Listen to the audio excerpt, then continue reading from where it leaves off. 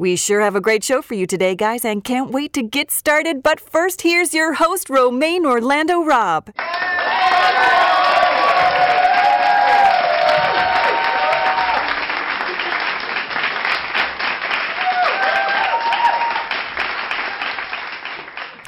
Hello, everyone. Welcome back to another episode of the Romaine Robb Show. My name is Romaine Robb, and today I want to talk a bit about ancillary value. So basically, ancillary, supplemental, it's outside of your primary, outside of the primary value you've created. And I want to talk about ancillary value in the context of in terms of being an employee. So I wrote this Medium article literally a couple minutes ago, where I went into depth about ancillary value and how I created ancillary value, how I utilized my ancillary value, I should say, at a previous employer. So basically, you have your primary job. Now, in the context of this, I was the data manager. So I was responsible for, data entries, keeping track of various finances from state, local, and federal agencies, and so on. So my primary job was that of a data manager. Now, the ancillary value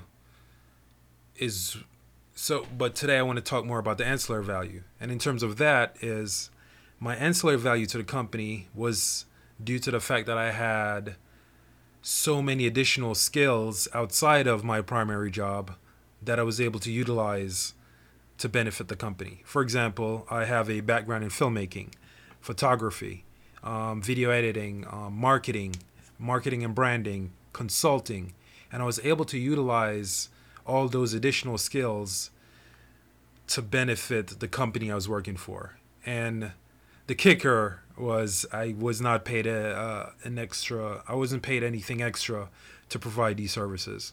Again, quite a few people are going to read that article and say, well, that's pretty stupid because you created so much value and you weren't compensated for it.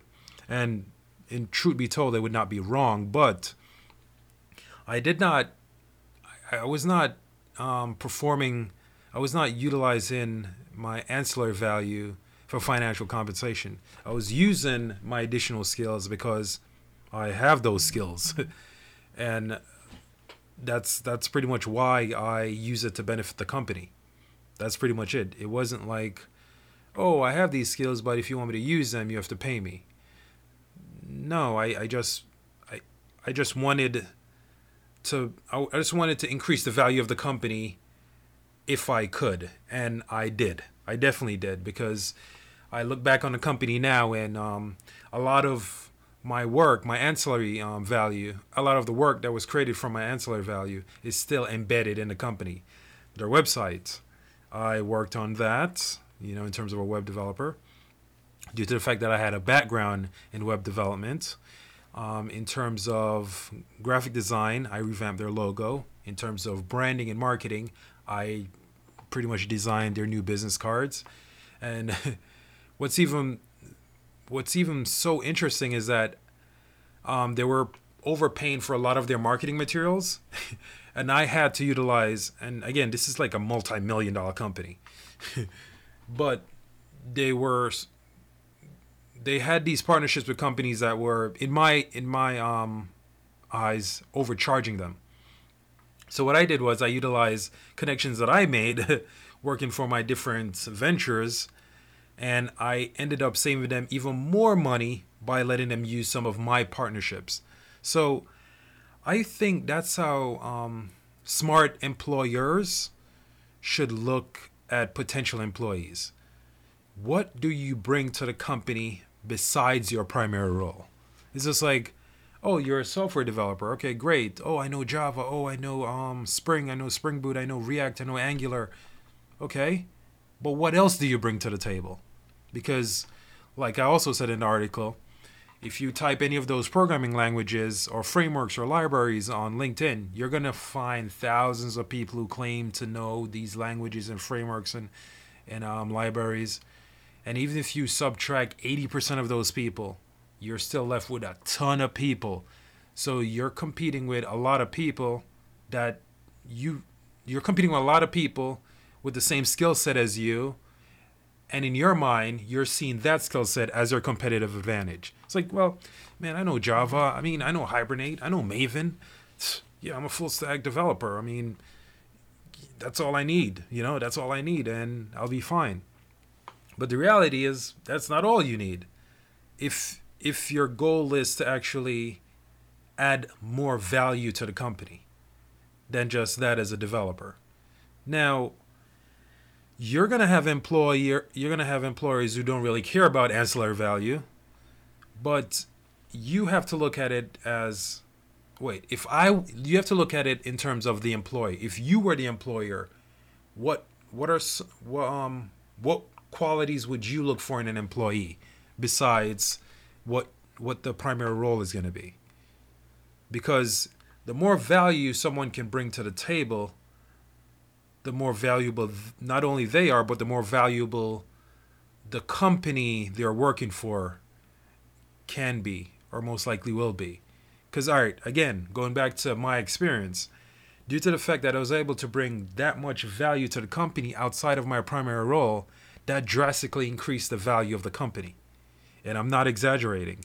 I've seen the invoices of how much I used to pay this designer, this website developer, this videographer, and these are not pennies. These are not like small sums of money. These are like multiple thousands of dollars. So, and again, I didn't charge a penny for my for the ancillary value that I created, but it benefited the company greatly. So, what I'm trying to say is find your ancillary value. Don't just be like, oh well, I'm a software developer. That's what I bring to the table. Again, you're competing with so many people, and if that's your only value, then you don't really have that much value. And again, I'm not trying to be disrespectful, or I'm not trying to like hate on someone who considers himself to be like a super expert developer. But if your only value is that of coding, then I don't quite understand your competitive advantage.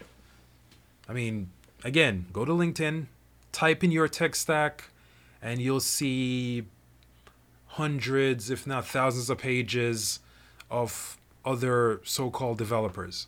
Now, again, even if you eliminate 80 to 90% of that number, you're still competing with a pretty sizable amount of people. So find your ancillary value, find what you bring in addition to your primary role. So again, I've been fortunate to have the entrepreneur mindset. So I've been creating companies since I was 14, 15. And I've been so fortunate to learn so much from these various experiences. From wearing a multitude of hats, from experiencing success, experiencing failures. So when I look at a company, I look at it from the perspective as an employer and an employee, both sides of the table. I'm not just walking into an interview saying, hey, you want to hire a developer? I'm here. I'm looking at like, okay, so you want a developer, but I can also add value in these areas as well that would eventually benefit the entire company. Not just, oh, he added another developer and he's doing great with the dev team. No, it's like, oh, I added a developer who also knows marketing, also knows branding, also knows finance. So yeah, I'll be able to contribute a lot more than, a typical developer. So yeah, to close this out, find your ancillary value. Don't just stick to your core thing or what you think is your core thing. I guarantee you have other skills that you're not properly utilizing or exploring. And with that, I'll speak to you guys soon. This has been a Rob Radio Network production. Check out our website at rrn.robbent.com. Thank you for listening.